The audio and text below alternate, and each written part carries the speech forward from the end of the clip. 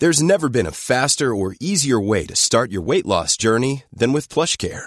PlushCare accepts most insurance plans and gives you online access to board-certified physicians who can prescribe FDA-approved weight loss medications like Wegovy and Zepbound for those who qualify. Take charge of your health and speak with a board-certified physician about a weight loss plan that's right for you. Get started today at plushcare.com/weight loss. That's plushcare.com/weight loss. plushcare.com/weight loss. Hello and welcome to the Raptors Over Everything podcast. My guest this week is Jordan Hales, video editor for MLSE and host of the Yo Sticks podcast. Jordan, thanks for joining me. Oh, I am very thankful and happy to be here. Thank you for, one, this podcast because it's amazing. And two, thanks for shouting out my podcast. I didn't even expect that. Thank you. Yo, no, I was listening. Well, I'll get to this at the end because I was definitely going to plug it, but I was listening to the first episode. I was expecting something light. It was like the opposite, man. It was, I had to stop listening at one point just to pause and reflect at one point. But we'll talk about that. We'll definitely talk about your pod. For sure. The reason I wanted you on is because, I've been looking at Twitter, like probably most people right now, just like looking at Twitter way, way too much. Like obviously you and I are very online anyway. But like it's especially with what's going on right now, like it's just like nonstop. You can't put it down. Like every night I'm like up till like 3 a.m. just like looking at my phone when I should just be going to sleep. But I've been thinking a lot about just sort of tangible actions that we can take from all of this sort of outrage and all the protesting and all the sort of just like the will, you know what I mean? And inspiration. After you see something as heinous as, the killing of George Floyd at the hands of 4 Minneapolis police officers, for me, when I think about these things, and I sort of really did a lot of reflection, as I hope a lot of people did, I came down to sort of thinking about how can I affect the world around me? Because realistically, that's all most people can do. Not most people aren't that powerful, but you have the power to at least change the world around you, and maybe little by little, you can make a bigger change. And I'm thinking, directly about employment. I'm thinking a lot about employment, and this is something that has been a subject that I think I saw Suna. She brought it up, 416 Duh, and she sort of started calling out outlets, especially in Toronto, sporting outlets, as to sort of what kind of Black voices do you have? And this is just such a big problem. And I've always thought about this. It's always been on my mind because I've been in these newsrooms, and I'm not Black, but like it's not even about that, man. It's like the whole newsroom is white and male, like period. That's like 80%. I'm not even kidding, in a lot of places. So I just want to ask you, like, what's been your experience like working in Canadian media? We can go from there.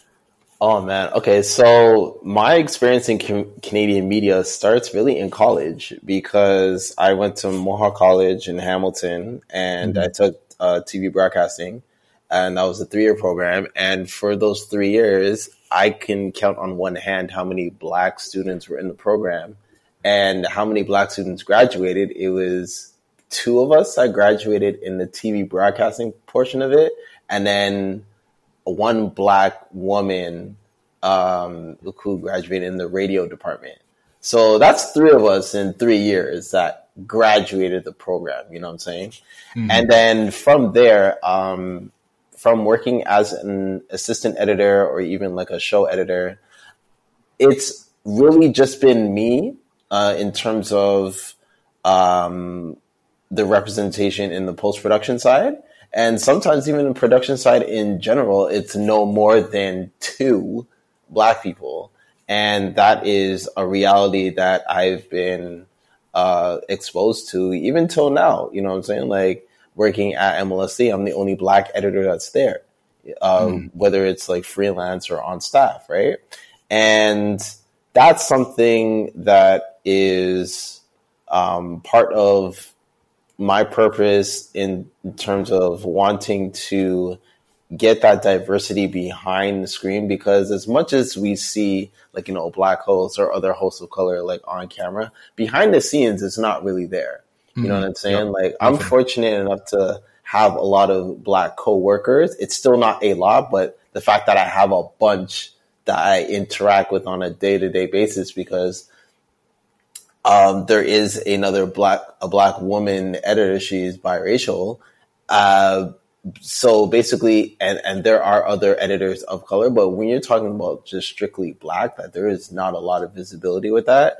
And that's a reality that we really have to prepare ourselves for, like when we're going out into the world after like school's done and whatnot. And then that's the expectation that you have to face wherever you work, because it's a freelance based career, and you're going from different production houses and different post-production houses and working on so many different projects. You're often running into the same, like, producers or showrunners or directors. But every time that you step into these spaces, you're going to be one of two black people, maybe, or it's just going to be you. So that's been my experience. And I've been working in the field since 2013 in a number of buildings, but it's often just been me or like another person, but that's not been the reality in terms of a lot of diversity.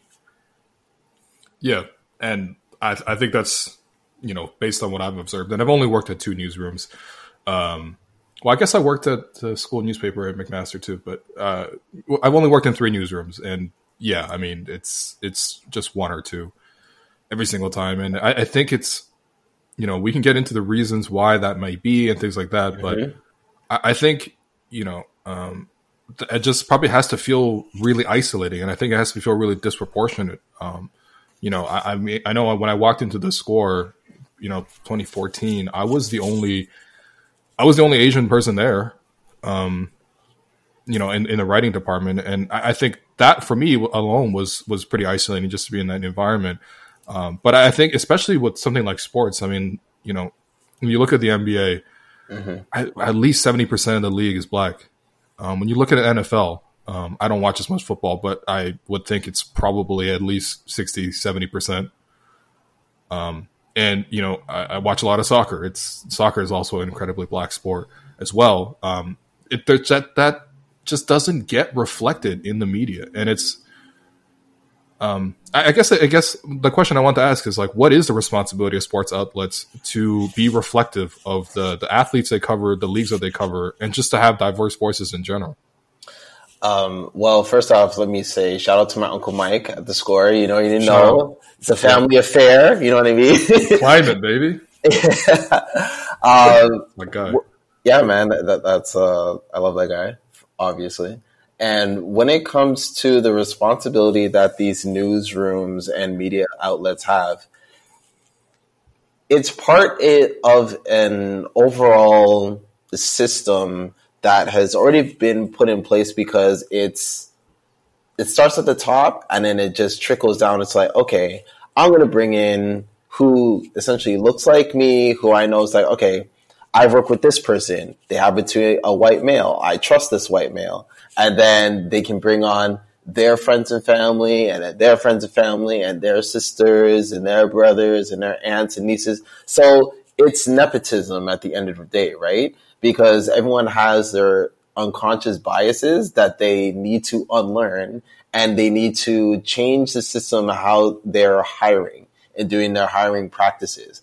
I can admit that I only got my job at MLSE, and I've been, fortunate enough to bounce around to different places because of who I know. And that is hard as a black person to even do, because we have to go in, we have to maintain our good behavior, establish good relationships with people. But at the same time, we also have to be really good at our jobs while navigating all the microaggressions and discrimination that we may face. So the fact that I've been able to do that and get to a lot of these entities like an Alibi Entertainment, like Vice, and now currently MLSE, but that's all through relationship building. But when it comes to these outlets that have the control to change the narrative in terms of who is in their newsrooms, who is in their edit suites, who is on the road, who is on camera, who's behind camera, who is making all these editorial decisions, it's on them. They have to really reflect and be like, there's a problem here because we're covering all these black athletes, but we don't have black voices. So it's not on us as people of color or even black people specifically to tell them that it's something that needs to be changed. We can tell them that it's something that needs to be changed, but they have to care enough to be like, you know what? This is something that we should address. And how do we go about doing that? And not enough media outlets or companies in general, because this is a universal thing, are doing that. They're not doing that self-observation to be like, how can I change this so that this can truly be diverse, that this can truly be inclusive, and that the right people are representing us and representing these athletes so that we can get the best product, in general. You know what I mean? Yeah, definitely. And I think about that, to your point, like, yeah, the content, it's always, at the end of the day, if you're making content, if you're in this industry, like, the content always has to be good. Yeah. And I think one of the issues that is out there is the people deciding what content is good and what's not, and people who's judging this, mostly editors and people who are in hiring positions, like, they don't have, maybe it's a blind spot or maybe it's something else, but it's just like, that isn't necessarily always seen to them. Mm-hmm. And then I think the other part of it is just, it makes you in a situation where, like, I would say this. So I read a lot of coverage of, like, Chinese news, right? Right. And a lot of that is done through Western outlets. And when I see something like, if you're going to cover something across the world, like in China, you should probably speak Chinese. You should probably have lived there. You should probably have some experience, right? Because otherwise, how are you able to relay some of this information over? You can do your very best to cover it, but it's going to feel incomplete.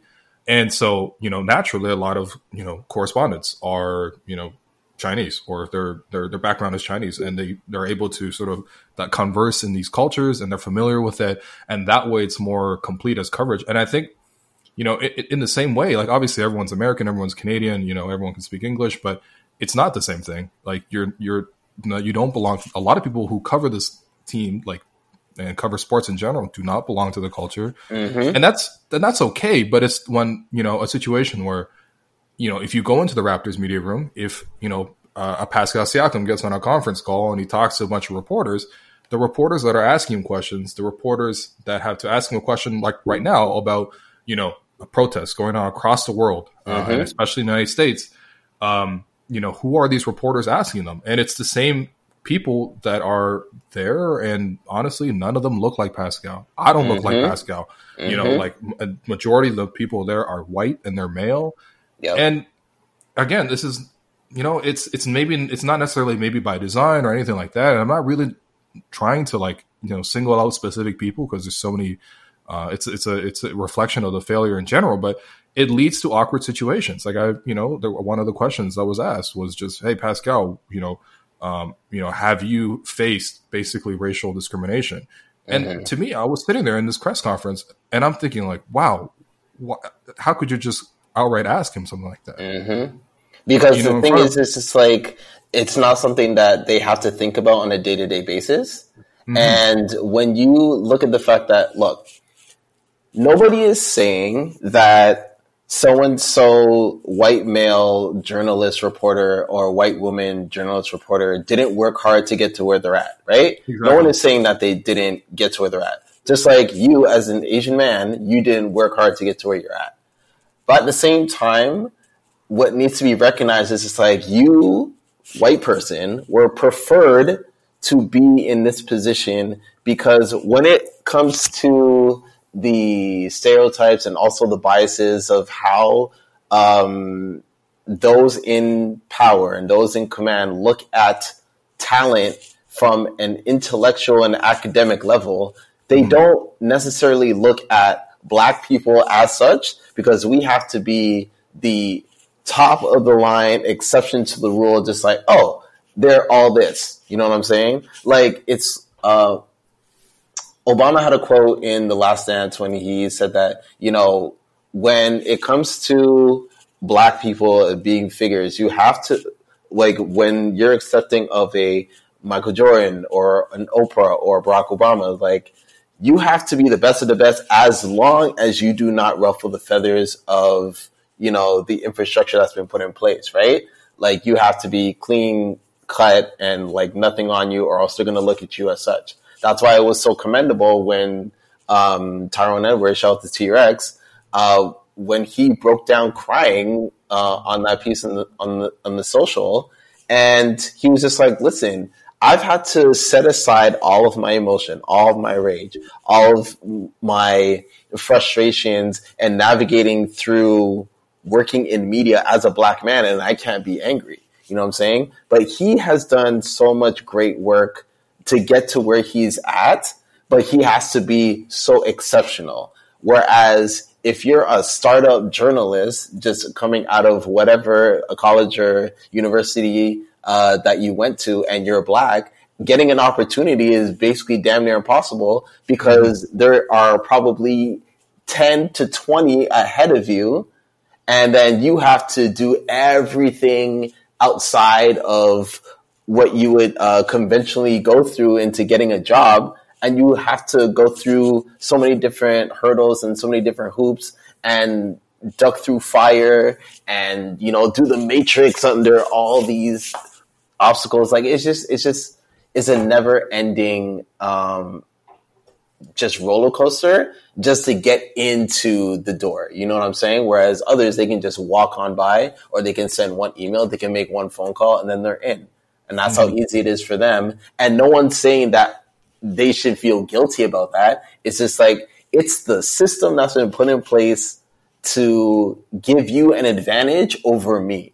And that's the reality that a lot of people are starting to understand that happens to a lot of black people. You know what I mean? Mm-hmm. Yeah, no, definitely, man. And, I think one of the things that, on top of this sort of just being unfair in the first place to have your odds so stacked against you, is that so much of sports and sports media plays out through social media. And, this is a whole other subject, but it's, a lot of these brands and a lot of these outlets, speak about these things. They co-opt the culture. They borrow the language. But then when you think back on who's actually doing the tweeting, like, I'm not saying it's like that meme that you see on a lot of Bleacher Report accounts, where there's that like little teenage white kid, like, just like tweeting out like on his phone, and they're like mocking the message. But honestly, when you look at it, a lot of it is kind of like that. And I think that's something that's especially, I don't know. I mean, it's obviously a different medium. It's a different thing. But what's really the difference between something like that and like putting on a black scent? Honestly, it's the authenticity behind a black voice when it comes to like who's sending out these tweets and who's making this kind of content. You can tell, and really everyone needs to give Hamburger Helper like their flowers, because Hamburger Helper was really like the first one who not expected to go there. I know, right? I just switched it up. I just hit you with like random haymakers. But Hamburger Helper was really the first one to kind of integrate black culture into social media on a business level. And then everybody kind of jumped on that. You know what I'm saying? And then people are just like, if we just find somebody who's like kind of hip to the culture and they don't necessarily need to be black, then we've done our job. But it's just like, you see it reflected all over the place. And like, I'm glad that you mentioned like, Bleacher Report and stuff like that, because they obviously have a reputation of doing that. But it's like, white kids who listen to hip hop or listen to trap and like, wear all this streetwear and all this other stuff and say that they're down for the cause. And then anything that they do is basically amplified more than black entertainers or black voices, especially when it comes to like, an example is TikTok, where the Renegade dance was, it was invented by a black girl, but it was a bunch of white girls who basically copied it, and then they got amplified. And then because they were making Pascal, they were making Nikola Jokic. Oh my God! Jason Tatum. Yeah. The only reason why the black girl got invited to the All-Star game, because everyone's just like, wait a second, this black girl made this, but these white girls are taking on the credit. That's not right. And now basically that's been corrected. But the fact that that's every day, you know what I'm saying? So it's just like, it's just frustrating, because we as black people, we're always trying to fight for something, but it's just like, how you got to fight all the time. Yeah. So, I mean, no, it's exhausting just like looking at it from afar, man. Like it's just, you know, and by the way, I should just say like very clearly, like, you know, non-Black people of color do the exact same thing. And, you know, there's a lot borrowed in our cultures. And I think, honestly, like speaking as an immigrant, like when you come to this country and depending on, I mean, not all immigrants are the same status. Some people are very rich when they come as immigrants and they can have obviously more options and different situations they live in. But like, honestly, when you come to this country as an immigrant and you're trying to adapt because everything's foreign to you, you know, like who accepts you, who do you gravitate towards? And like, I think a lot of that does lead to, you know, just you're learning culture either way. You're either learning white culture, you're learning Black culture, you're learning, you know, Hispanic culture, you're looking whatever culture, because you're new to this place. But there's a lot of co-opting that goes on, right? When you look at like a Lily Singh, for example, and it's just, you know, I mean, it's not necessarily fine to do that as a kid, but when you're a kid, like obviously you're less aware. You're not really sure what you're doing. You're not really sure where you're going. But at a certain point, you know, you lose the ability to say you weren't aware, you weren't conscientious. And when you go the extra step of really monetizing that without giving something back, then that's something that's especially, you know, it's not just a white problem in that sense. And, you know, yeah, like I don't know, man. This issue with sports media has just been there for a while. I remember like a couple of years ago, I was doing like a Hoop Talks event and, you know, we were talking about this very same issue, and that was probably 2016.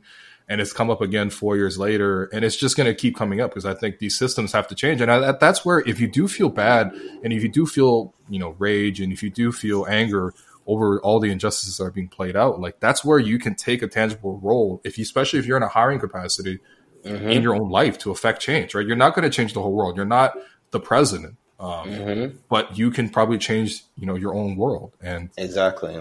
And that's it's not just sports media too, man. It's probably like that in most corporate cultures. Fuck. Oh, absolutely. Absolutely. Look, that's why, you know, all of these companies and corporations who are dropping like, you know, the little black boxes and their PR statements of solidarity. And then everybody was quote retweeting them with, wait, this you?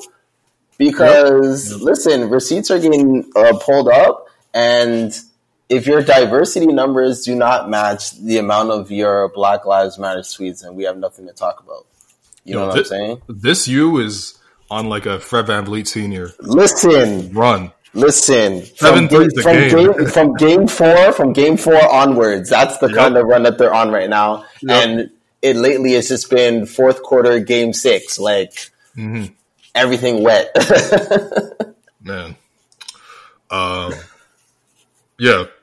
And then, you know, I think the worst part about something like this is, not the worst part, but I think one thing that's really infuriating is when you see, I think especially this is more of a local problem, but when you see something like this happening in the States, you always see variations, usually from Americans, say things like, I saw a tweet that's been going around that was like, Canada must think they live next door to a meth lab. And it's like, what you're trying to say there is just like, okay, the problems of America are pretty bad and whatever. But I think a lot of people really have this perception that Canada is immune to these things. You have Doug Ford literally coming out and saying there's no systemic racism in Canada, which is ridiculous. Yeah, that was you have funny. Like a major columnist in the National Post writing there is no systemic racism in Canada and echoing those thoughts. And it's just, it's infuriating because it's just absolutely not true.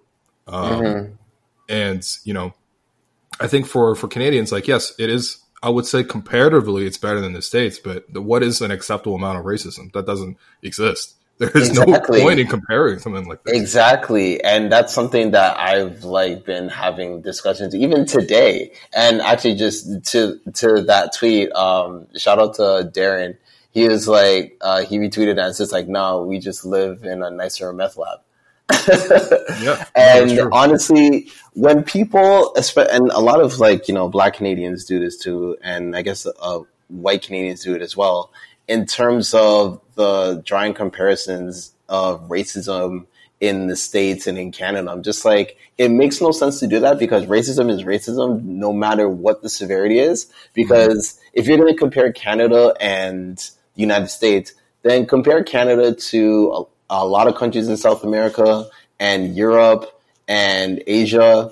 And you know what I mean? It's just like, it doesn't make any sense because it's the same thing, no matter if it's overt, covert, blatant in your face or, you know, behind your back and in different ways. But racism exists in so many different variables, from microaggressions to discrimination to, like, you know, to unconscious bias. Like, there's a lot of factors that play into what racism actually looks like. So yeah, white people in Canada are actually, you know, well, that does exist. Like, you know, they just be out here flying out the wild N-word.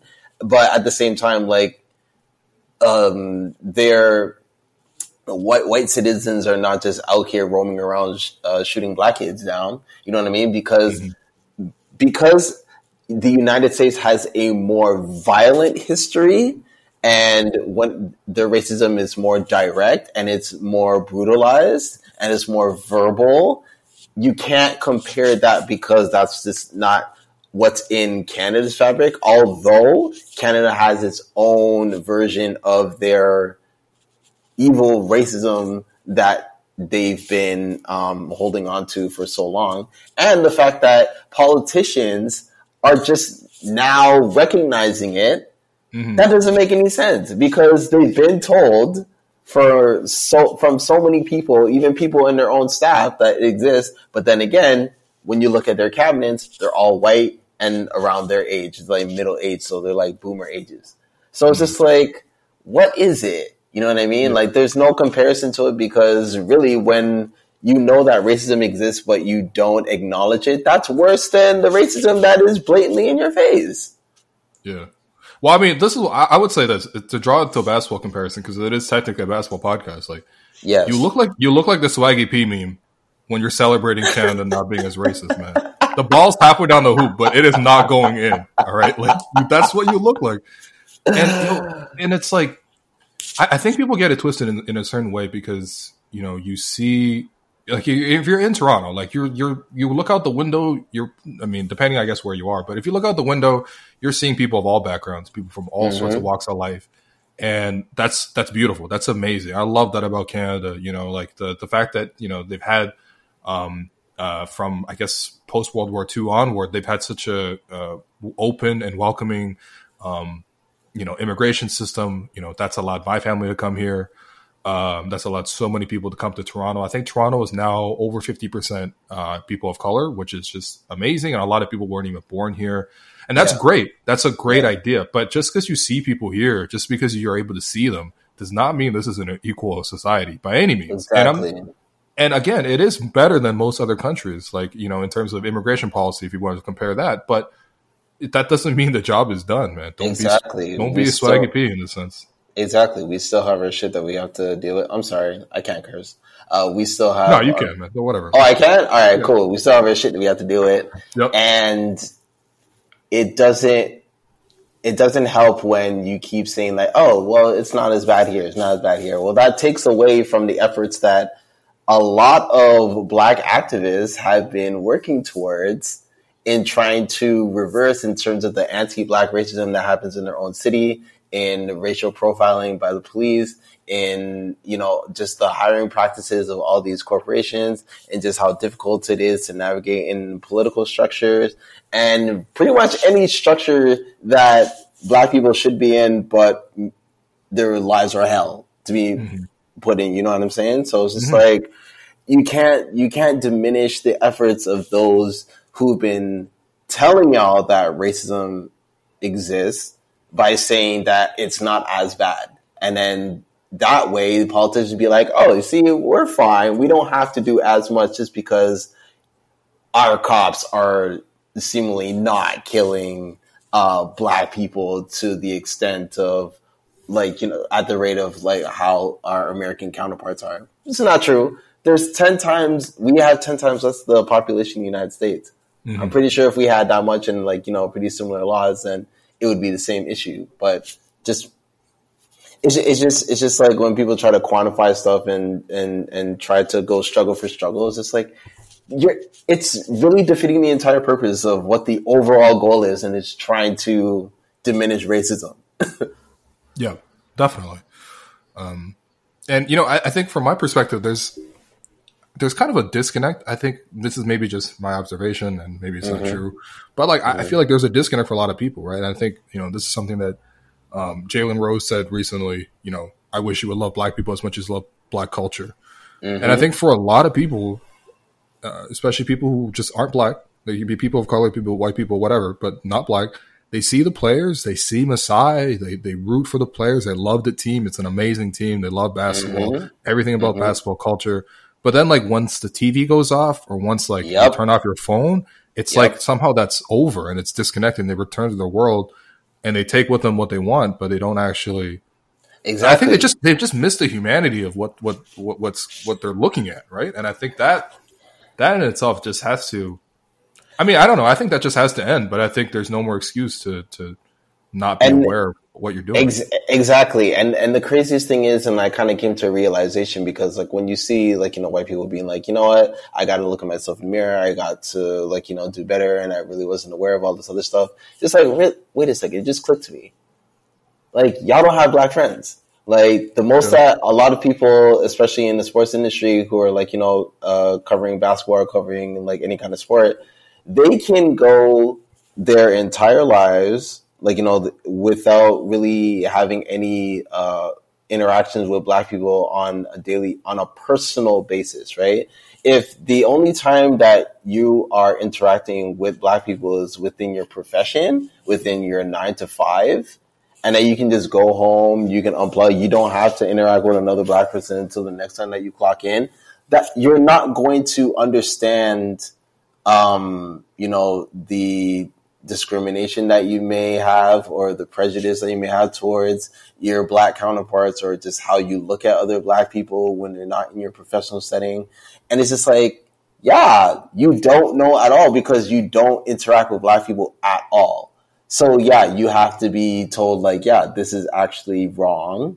And you have to look in the mirror and you have to self-reflect and you have to think about your behaviors and what you're teaching your family, how you're interacting with your white friends or your other friends of color.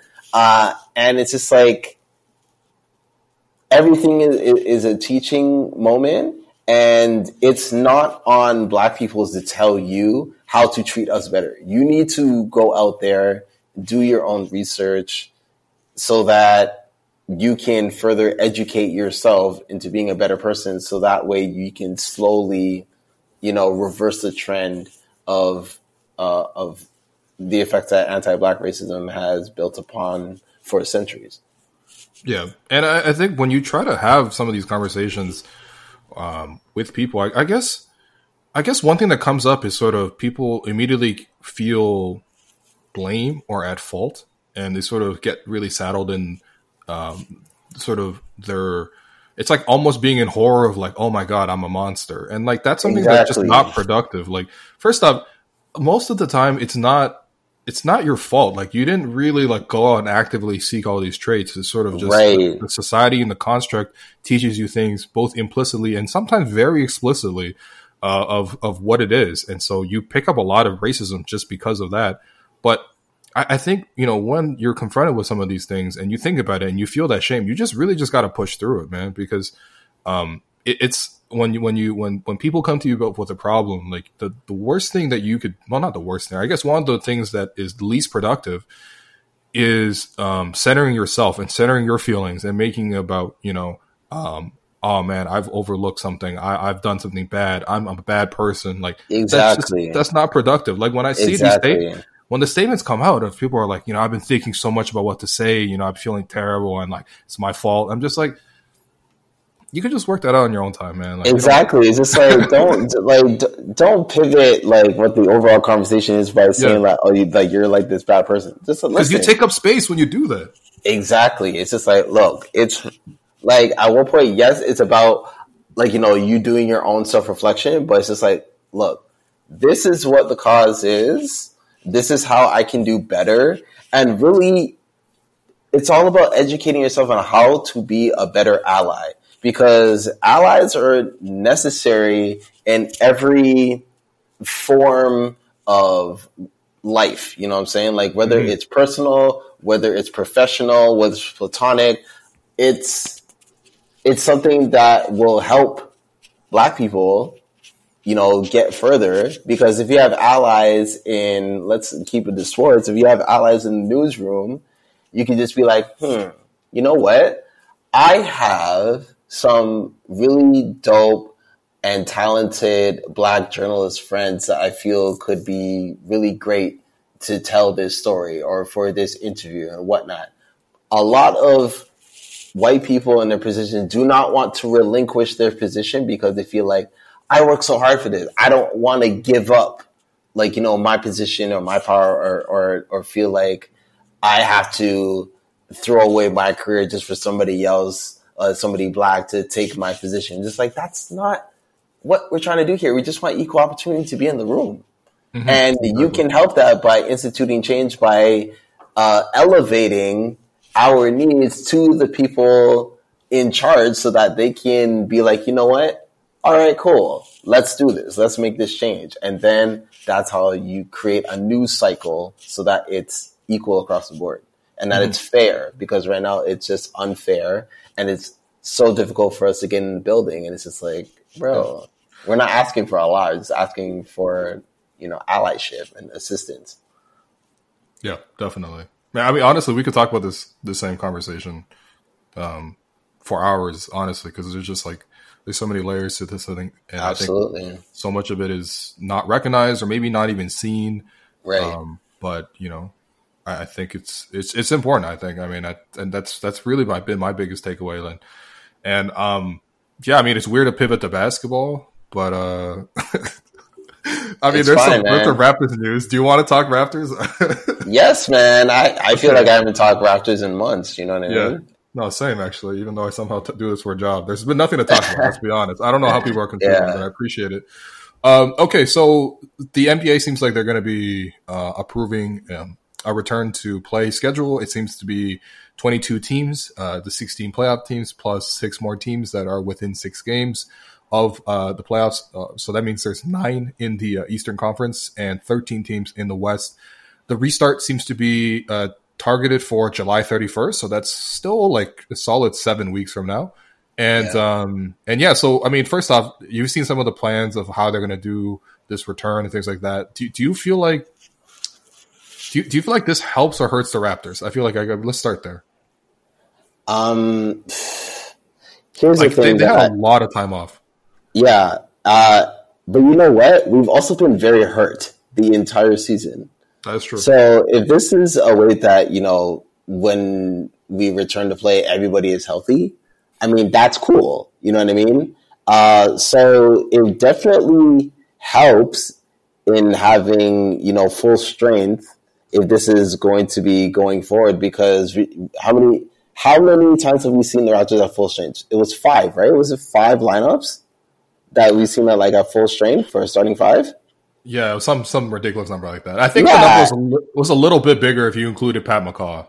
But, I mean, I guess Pat McCaw has to be included, though. Shout out to 3 Pat, man. Yeah, shout out. Yeah. 3 Pat better than 2 Pat. All right. Exactly.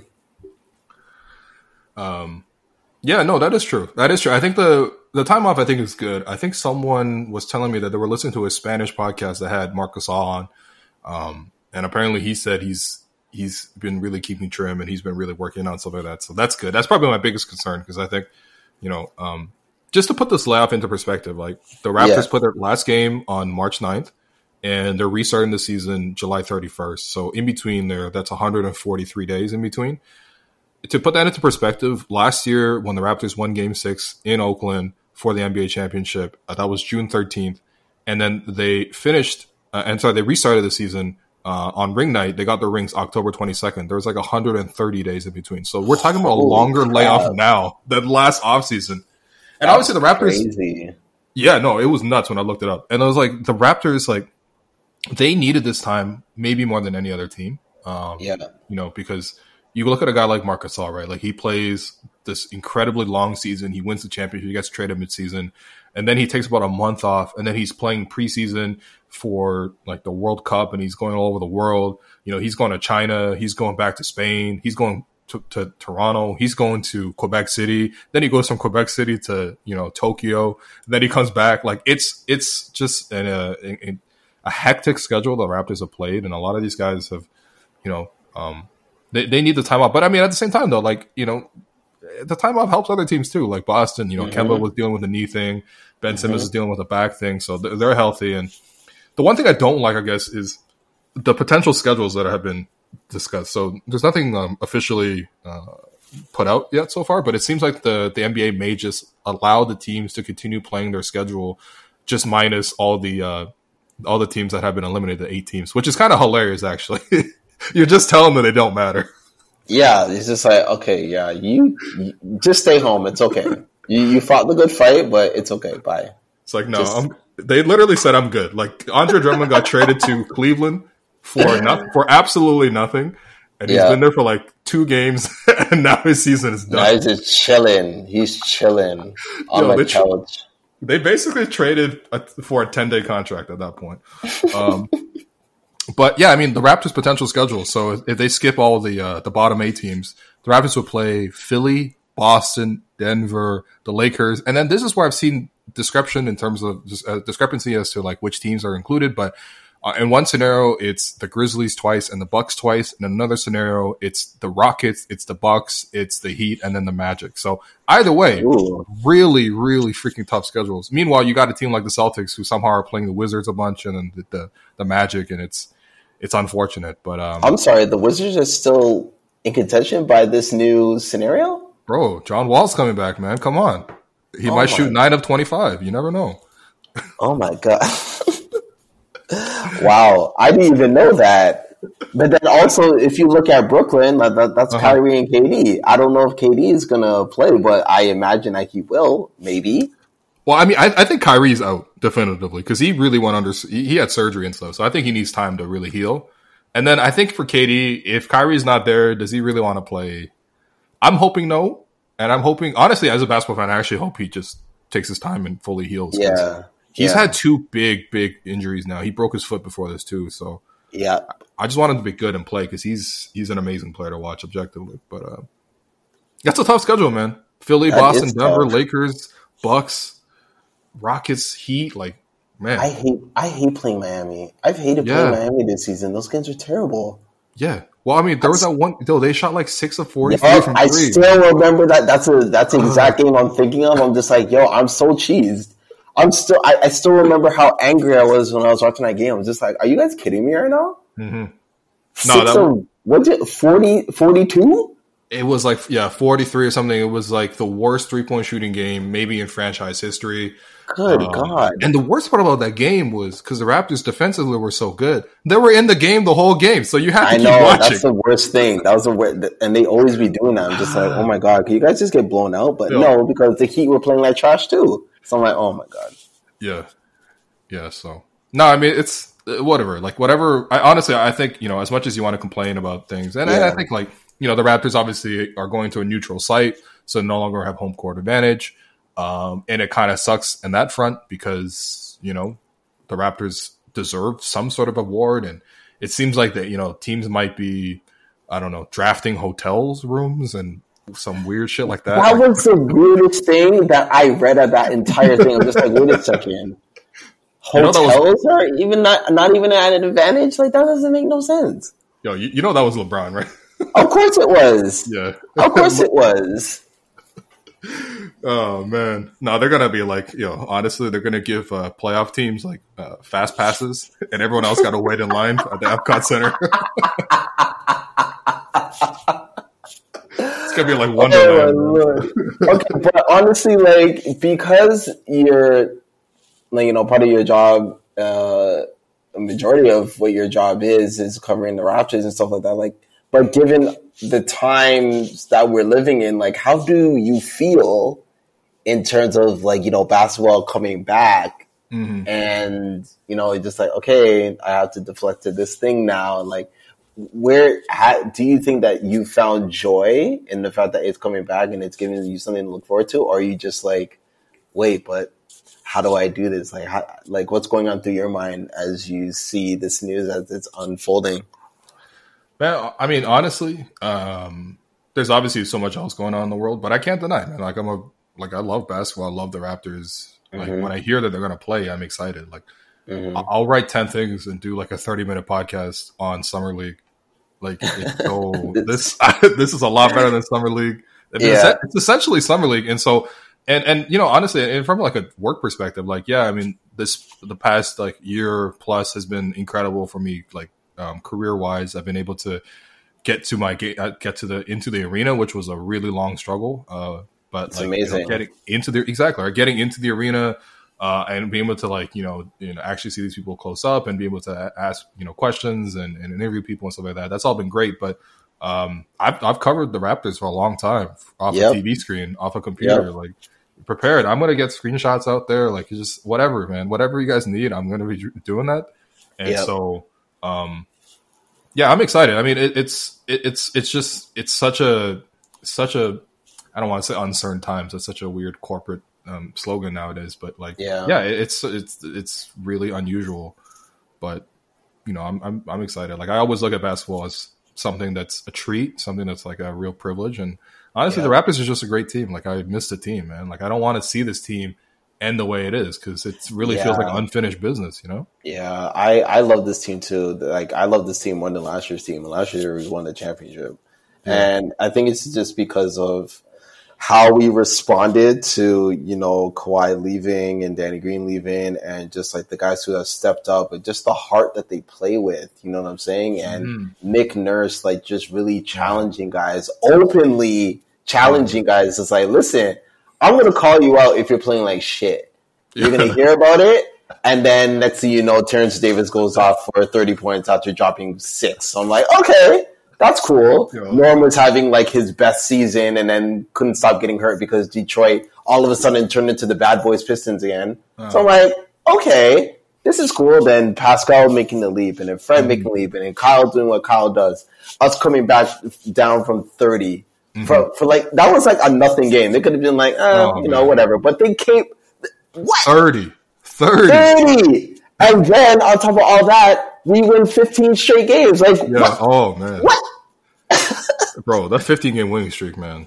Jeez. I was in the building when we set the record, when we hit 12. That Indiana game. That was the craziest finish. I'm just like, Serge hitting a game winner? I'm pretty sure I almost fell off the railing in the 300s. I'm pretty sure I almost fell off. Because that was insane. I was just like, wow, these guys, I love this team. I love them. And yeah, it would have been a travesty to see, like, you know, the season get canceled, but I would have understood just because of everything that's going on. And at the same time, just how I've been feeling. I'm just like, yo, I don't even care for basketball like that. Like, even when Woj broke the news, like, typically what would be like a Woj bomb, everyone's just like, okay, read the room. Yeah. Duh. You know what I mean? So no, that's fair, man. That's fair. Yeah. And then the other thing with the Raptors, I guess, is so with the fact that the 22-game proposal has been put out there, this unfortunately officially means that Vince Carter has retired after 22 seasons. Exactly, right? Because Atlanta obviously is one of those teams that are in the bottom 8. Again, this is one of those things where you know, obviously you can't have foreseen like COVID-19 shutting down the entire world. But I mean, people have been wanting Vince to go to a playoff team because he doesn't have a ring, right? To go out there and be on a bench, be a great veteran presence. He can contribute too. Like, I'm sure Vince could play on the Raptors today, like in this year, and take some like McCaw minutes, for example. Or I mean, I guess they're two different. Maybe like, why is McCaw always the de facto? Why is he the scapegoat? He could have taken some O'Shea Brissett minutes or things like that. But like, you know what I mean? Like it's just unfortunate, but whatever. He's in Atlanta. He liked that situation, and now he's, I guess, retired. So I guess I want to ask you, like, what are some of your favorite Vince Carter moments, man? Oh, Lord have mercy. So the crazy thing is, because the first Raptors game I went to was in 2002. We were playing the Alonzo Mourning led Miami Heat. So essentially, like, a bunch of my Vince Carter memories came like on TV, and everybody knows where they were at when the dunk contest happened, and that's like a pivotal memory when it came to what Vince meant to the city and meaning to us. I was kind of young for the 2001 series, but I do remember him missing the shot, and I was just upset about it. But I'm just I was raised more as a football fan than a basketball fan, so I didn't have the gut wrenching hurt that everybody else did. But at the same time, I ride for this team, through thick and thin. But my memory is when he was a net, and then going to those Raptors games, and then booing the hell out of him, but then him breaking our hearts. I was just those are really those vivid memories for me. I'm just did he have a buzzer beating alley-oop? Yes. To win the game? I hated this guy. I hated this guy so much. You know what I'm saying? I knew how much he meant for the city. I was just when he was a net, I just hated him. But then I'm glad that that hate kind of disappeared and all other stuff, and then just found that that gratitude and appreciation for him that he deserved because of what he did for Canadian basketball, not just Toronto, but Canadian. Yeah. No, exactly, man. And when you think about Toronto, it's weird because he's from Florida. He's he's fully an American and everything like that. But in terms of Toronto culture and things like that, Vince is one of the first things that people gravitate towards. And remember when him and Mo Pete got into that little playful slap fight, and then they ejected Mo Pete? Yep. Stupid. Those games were always wild when Vince would come back to Toronto, and it's kind of unfortunate, but it was kind of heartwarming to see a couple years ago. I think he was with the Grizzlies. I think Mark was there too, but Vince came back, and the Raptors showed I think 20th anniversary in 2015, and they showed a tribute video, and he got an ovation, and he was in tears, and it's been nice to see that reconciliation over the years to get to the point where they are now. And for me, honestly, what were you gonna say? No, sorry, not to cut you off. I'm glad that Vince still came to Toronto, and then we had a tribute video done. Shout out to Alex Kim.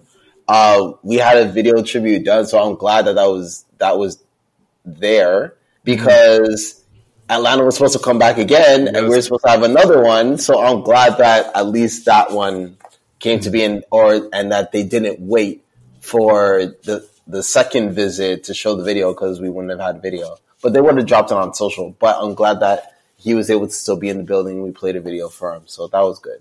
Yeah. I think that was also the game where Kyle Lowry broke the assist record. Yes. Became number one for the Raptors. So it was nice to see Vince in that moment. I think it was nice too, because Vince was hanging around, he was shaking hands, making time to talk to Doug Smith. And those are real OGs, Exactly. Masai came over and had a long conversation with Vince, and he really took his time and really soaked everything in. So I'm really happy. I mean, obviously he thought he was going to come back one more time, but he made the most of that situation too. And then for me, I was just going to say, I, as a Raptor fan, because, I immigrated to this country probably in 2000. So, I mean, I was the peak of Vince years, but I didn't have TV. I didn't have cable, so I didn't really watch. But I mean, the first year I started watching was 2003, 2004. And that was the year Vince was pretending injuries and not playing and not dunking. So I thought I had this negative image. And I think one of the things I'm really appreciative of is the NBA put out this Vince Carter Ultimate Toronto Raptors mixtape. It's very straightforward headline on YouTube, and it is so just it's probably the best mixtape I've seen out of anybody that's not Kobe or LeBron or MJ, because it's the types of dunks that he's doing, the people. It's ridiculous, bro. It's ridiculous, and that's really where I grew my appreciation of Vince, is just watching a lot of YouTube highlights. It's this guy was doing some. There's an alley-oop that he caught it behind his head because it was a terrible pass, but that he just slapped that. I was just this guy's insane. And then who can forget, in the Olympics, he dunked over a dude who was 7 feet. Bro, he fully jumped over that man. He jumped over Frederick Weiss, man. Man. And that's the thing with Vince. You look at so when you watch this mixtape, which I just rewatched, you see him dunking on literally everybody, and I think that's also the great sign of just that's part of his case for being the greatest dunker of all time, is you're seeing Dikembe Mutombo, Hakeem Olajuwon, Ben Wallace. I think Alonzo Mourning is still mad at him. Oh my God. What he did to him as a member of the New Jersey Nets? God. He's still mad at him. He still tweets at him. No, Alonzo's just like, yo, what did I do? What did I do for this? You know what you did for this, Alonzo? You decided not to come to Toronto, all right? That's karma, all right? You just come to Toronto, that wouldn't have happened to you. For real though, man. No one told you to hold out. No one told you to refuse to show up. Like that's whack. So this is what you get. This is your karma. Yes, correct. Yeah. No, that's one of the greatest dunks of all time because it's almost like he posters him twice because he bodies him first. And Vince is a smaller guy, but he bodies him, freezes him, and then drops the hammer. And then I was like, oh my Lord. It's rude. It's rude and disrespectful. Like I put that up there with like what Pippen did to Ewing. You know what I mean? Like it's really, really rude what he did to him.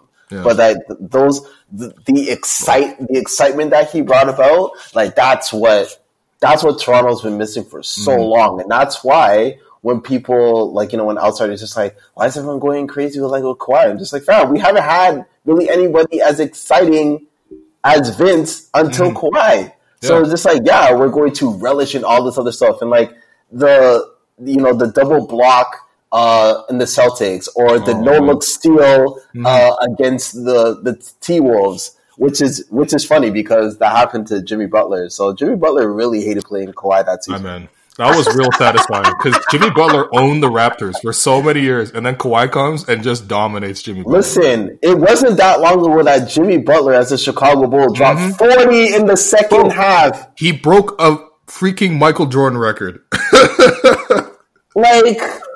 Those are the things that you don't forget. I watched that entire game. I'm just like, this man had 2 points in the first half, and then he ended up with 40. Okay, cool. Got it. Yeah. No, I mean, though, that's the thing, though, because, like, for every other team, for 29 other teams, it's like, who's the next Jordan? And for the Raptors, it's who's the next Vince for the longest time. Exactly. And you think about some of the stuff that he did. Like, obviously, everyone knows that he put his arm through the hoop during the dunk contest. He put his arm through the hoop during a dunk in a game. Yes.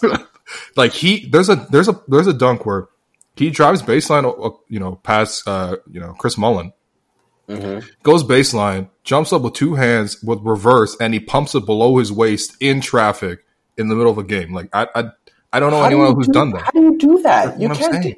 I don't really know who has the athleticism to do like that. Or the creativity, man. Yeah, like and that's why that also adds to him being like the greatest in-game dunker or even greatest dunker of all time, just because of just the variety of things that he just pulled out of his ass, out of the sky, just on the fly. You know what I'm saying? Like even when he talks about, the dunk off, especially the first one, reverse windmill, it's just like, I just thought of that. Like I'd never done that before. I was just like, okay, let me just try something.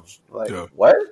Yeah, that's the thing. When you think about the number of athletes who can legitimately do anything within their sort of imagination, those are always the athletes that like really stick with you. Like a Usain Bolt, like a Michael Phelps, or and Vince is in that category of just like not in terms of accomplishments, in terms of the winning the sport, but in terms of what they did within that sport, it's amazing. So salute Vince. Hopefully everything is forgiven.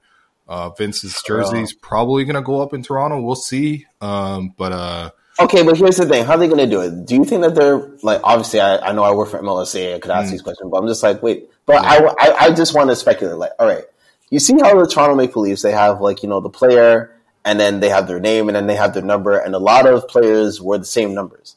So because... wait, what are you going to do? You're going to retire Anthony Bennett's Raptor jersey? Like, because when you really think about 15, really only one player should have worn 15. Nobody else should have worn 15 after Vince left.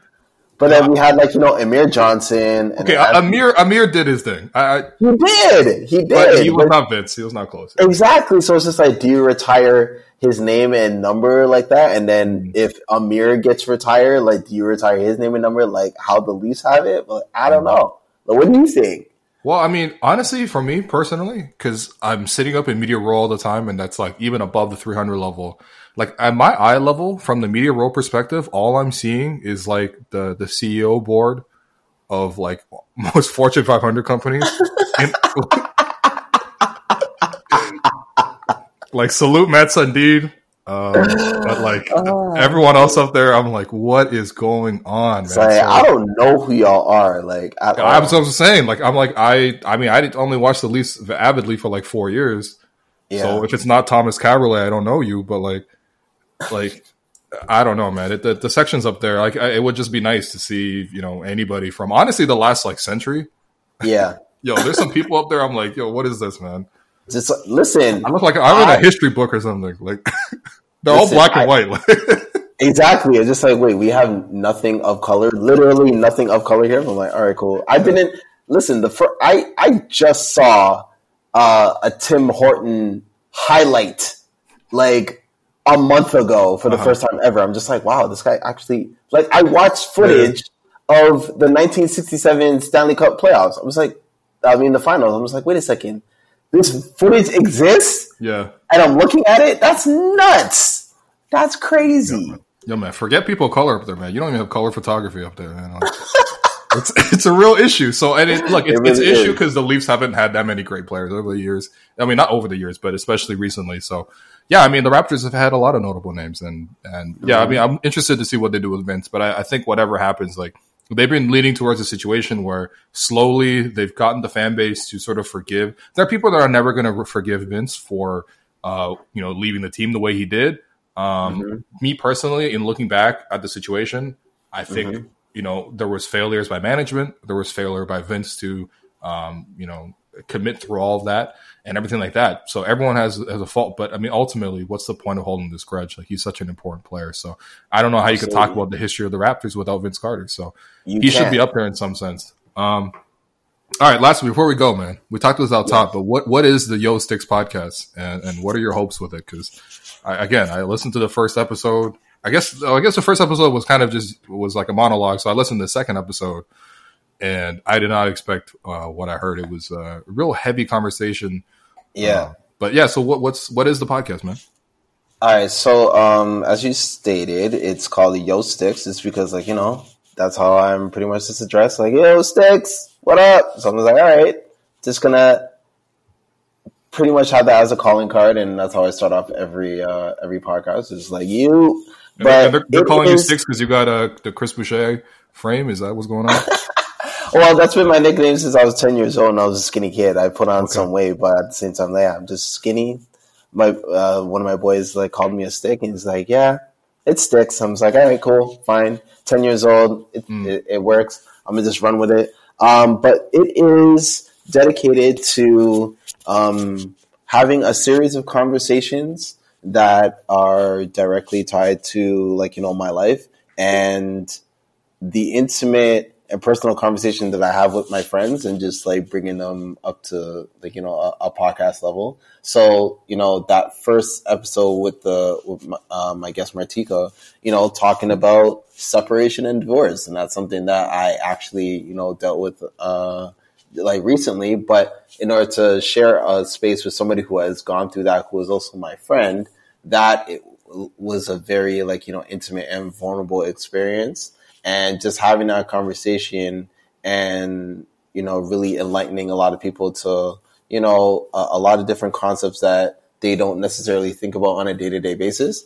And really, it's just going to be a bunch of conversations and different topics with people that I know, whether they're family, friends of family, classmates from high school or friends from college or whatever, or colleagues that I work with now or have worked with in the past. And just kind of just keeping on a personal level, just really candid conversation, but really introspective, just given, how quarantine has made everybody sit and reflect and really analyze who they are and their behaviors and what they can do to be better people. So, and it's really just serving as an extension of therapy for me. You know what I mean? I started therapy in November, and it's really transformed my mind and my emotions and allowed me to be vulnerable and transparent. And I think that it's just me owing it to myself to, just speak. And I feel comfortable to speak. It's what I love to do. And so I was just like, you know what? All right, let's do it. And shout out to, my great friend, Tony, for pushing me to creating this podcast. And that's where we're at now. I'm just thankful. I actually have new episodes dropping on Thursday. So at the time of that we're doing this, it's a Wednesday. So a new episode will be dropping tomorrow. So it's great. It's fantastic. All right, man. Honestly, these are some of my favorite types of podcasts when it's like really personal and really, I don't know. There's not a pretense or subject, I guess, that you have to talk all the time. Exactly. Yeah.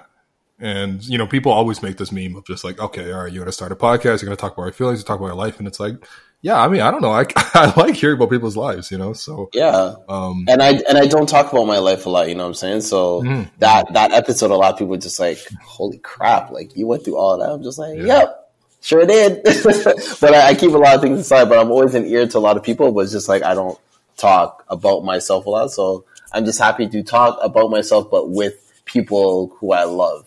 You know what I mean? And just to get more conversation out there, because every episode is unique in a way. It's like, okay, this is what our experience was working together, or this is what our experience was like, when we met as friends, we were clubbing, or this is our experience going through these traumatic situations. So it's really like a lot of that. So I'm just looking forward to all the stories that come to be, and just like whatever lessons I can like put out there, and for it to serve as a helpful outlet, you know what I'm saying? Or if you just really just want to listen to a nice conversation while you're doing nothing at all, you know what I mean? Like, it's not anything that I'm looking for it to be on this big giant platform, or I want to make so much money off it. Like, no, I'm not trying to be funny or anything else. I'm just being me at the end of the day. That's just really what it is. And I'm being comfortable with the people who make me feel comfortable. That's awesome, man. That's awesome. So yeah, definitely go check out the Yo Sticks podcast. That's Sticks with 2 X's instead of CK. Yep. And then, lastly, I guess circling back to sort of, everything that we talked about up front and about just everything that's going on.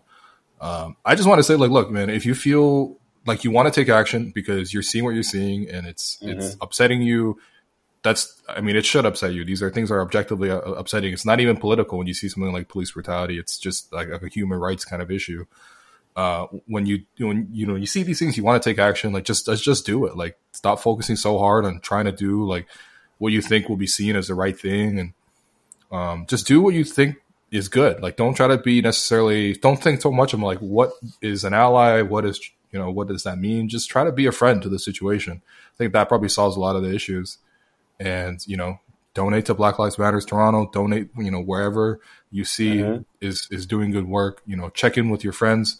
And check with your friends, honestly. Check your friends who are too comfortable, your older family members who don't really know anything. We're on Facebook a little too much. Make conscious choices as to what you're consuming, like, and who you're following, and just like what kind of message you're taking in. And really, honestly, if you're not the one being affected right now, like, don't make it about you. Don't center you. Make space for that person. Exactly. And don't be afraid to challenge people. Don't be afraid to challenge your employers, your fellow employees, your colleagues, your friends. Like, challenge people to be better, and challenge yourself to being a better ally, and so that you can help create space for those who really need it. You know what I mean? Yeah, there you go. So, Jordan, thanks so much for coming on the podcast. Thank you, man. What do you want to? Is there anything you want to plug aside from the podcast? Like, follow your Twitter account or whatever. Your Twitter account's been great, man. I mean, honestly, like, I'm learning a lot, but I'm also. This is one of the times I'm thankful you have like 300,000 tweets or whatever. It's 900. It's about 970,000 now. Yeah, you gotta make that. You gotta make that 1,000,001 count, man. I'm under a lot of pressure because, like, shoot, I don't know what my 1,000,000 tweets is going to be, but it could just be anything. But honestly, I really just have nothing more to promote. But please look into all the organizations. The links are out there. The petitions are out there.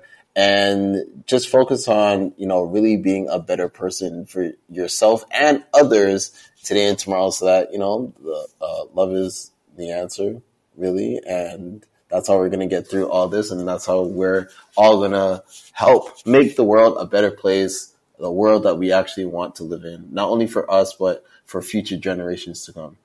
All right. So thanks everyone for listening to the Raptors Everything podcast, and I'll be back next week, probably to discuss what the season looks like once it restarts. I'm Sandra, and I'm just the professional your small business was looking for. But you didn't hire me because you didn't use LinkedIn Jobs. LinkedIn has professionals you can't find anywhere else, including those who aren't actively looking for a new job, but might be open to the perfect role, like me. In a given month, over 70% of LinkedIn users don't visit other leading job sites. So if you're not looking on LinkedIn, you'll miss out on great candidates like Sandra. Start hiring professionals like a professional. Post your free job on linkedin.com/people today. There's never been a faster or easier way to start your weight loss journey than with PlushCare. PlushCare accepts most insurance plans and gives you online access to board-certified physicians who can prescribe FDA-approved weight loss medications like Wegovy and Zepbound for those who qualify. Take charge of your health and speak with a board-certified physician about a weight loss plan that's right for you. Get started today at plushcare.com/weight loss. That's plushcare.com/weight loss. plushcare.com/weight loss. Mom deserves the best, and there's no better place to shop for Mother's Day than Whole Foods Market. They're your destination for unbeatable savings, from premium gifts to show-stopping flowers and irresistible desserts. Start by saving 33% with Prime on all body care and candles. Then get a 15-stem bunch of tulips for just $9.99 each with Prime. Round out Mom's menu with festive rosé, irresistible berry chantilly cake, and more special treats. Come celebrate Mother's Day at Whole Foods Market.